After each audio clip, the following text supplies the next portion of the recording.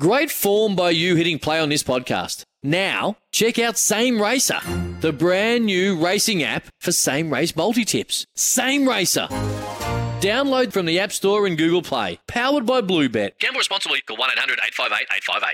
Sporting Goss on this Wednesday, stunning day, and where we look out from our studios and it's just a hive of activity as, well, the South Oval on the Campfield side, the North Oval, everything's getting prepared, and one man who just swanned his way into the studio is the captain of the West Coast Eagles waffle team, who will be here on Saturday night supporting his brother, of course, Angus Brayshaw, who will be playing for Melbourne.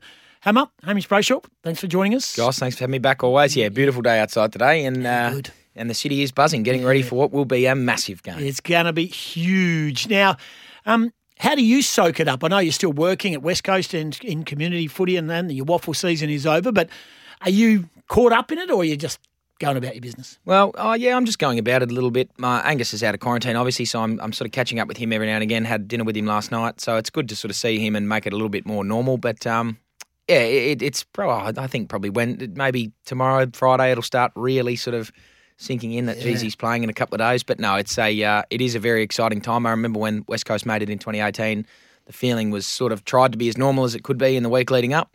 And then by Thursday, it was, everyone was pretty ready to go. I wasn't playing, so I was a spectator of that. And so I think it's pretty similar feeling to this time around. Yeah, we had Gil McLaughlin in that very seat of yours yesterday, and Brett Roseberry.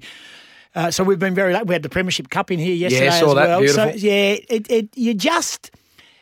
You are from Victoria for the best part, and I've been there for it.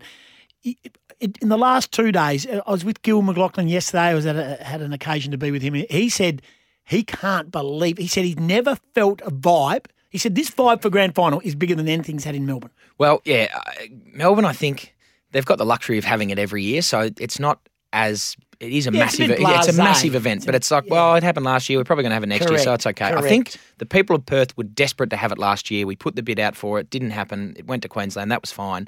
But I think that there was so much excitement for it last year that didn't happen, and now the fact that we've had this chance, there was rumours the last sort of month of the season, or it might not be in Melbourne. Who are we going to go? And I think it just sort of started simmering away earlier in the year and bubbling, and now it's at a red hot boil, and it's everyone in the town is up and about. Yeah, both teams are training at Optus Stadium here today, and then they have a captain's run on Thursday for 25,000 free ticket holders as well. Let's turn our attention to the WAFL. Well, I think you nailed it in two. Did you not? Subiaco to beat South. Did you tip? No, I tipped West Perth in a really tight contest. You were going well for 2.5 quarters. Yeah, and then they got on top in the last. But Subiaco I thought were very, very good. That was a dominant game. And then Claremont just sort of, it was tight the whole way. I was watching the game and I thought West Perth, I didn't think Claremont were ever out of it. It looked pretty close, but I think West Perth were the better team for the first sort of half. And then Claremont's skill level, I was there. Yep. I was standing on Dollar's deck. Skill level of Claremont was atrocious. Early, and that was really what hurt them. Yeah. Otherwise, they would have been a bit closer. But then they got challenged in that third quarter to bounce back and then completely overrun them. Oh, yeah. And the class rose too. Oh, yeah. That Bolton goal was impressive. And just the worst bloke it could have gone to for West Perth, because he was 55 metres out the mark. But he can very easily, he's got a massive leg and can very easily justify, hey, mate, I'm having a shot here, soak up your 30 seconds. And he's just a phenomenal kick. And that was, I think he was trying to hit someone short. And I saw because the footage went on his face and he was screaming at someone to turn around, didn't turn around. So I just thought, bugger it, I'll kick it myself. And a dual Sandover medalist knocked it over. There's a reason, and you never know, he might be adding another one on Tuesday. And Tuesday night. Looking forward to that one as well.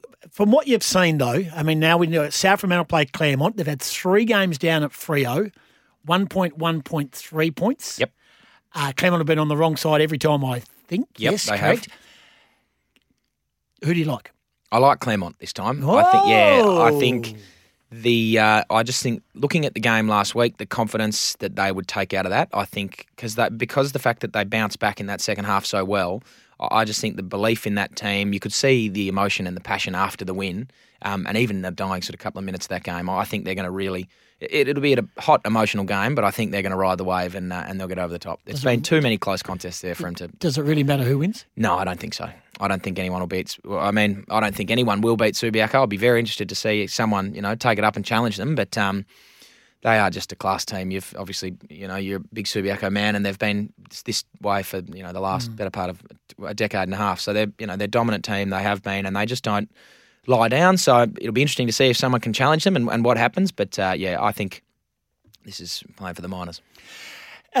So we're going for Claremont to beat South and Subi still to win the big thing. I know we touched on it last week. Have you had any more thought in regards to the Sandover and the winner of the Sandover? I have been having a little bit more thought about it.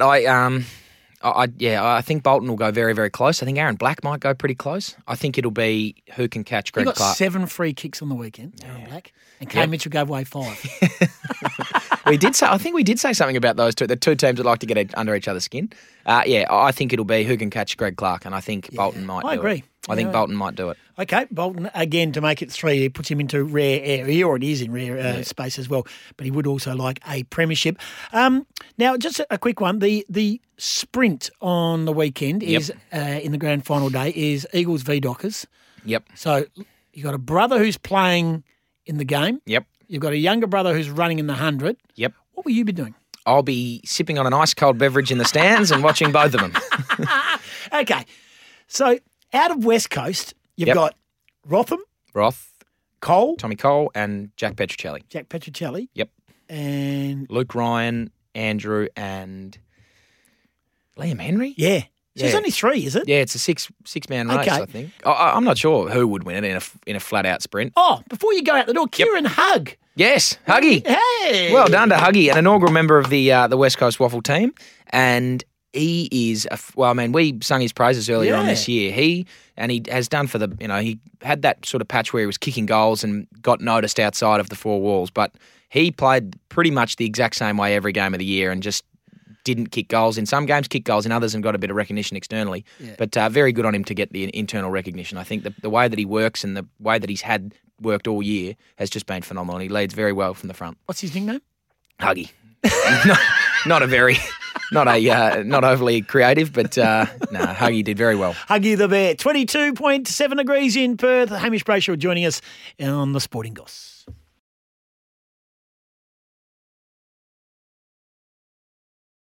Sometimes needing new tyres can catch us by surprise. That's why Tyre Power gives you the power of Zip Pay and Zip Money. You can get what you need now, get back on the road safely and pay for it later. Terms and conditions apply. So visit tyrepower.com.au or call 13 21 91.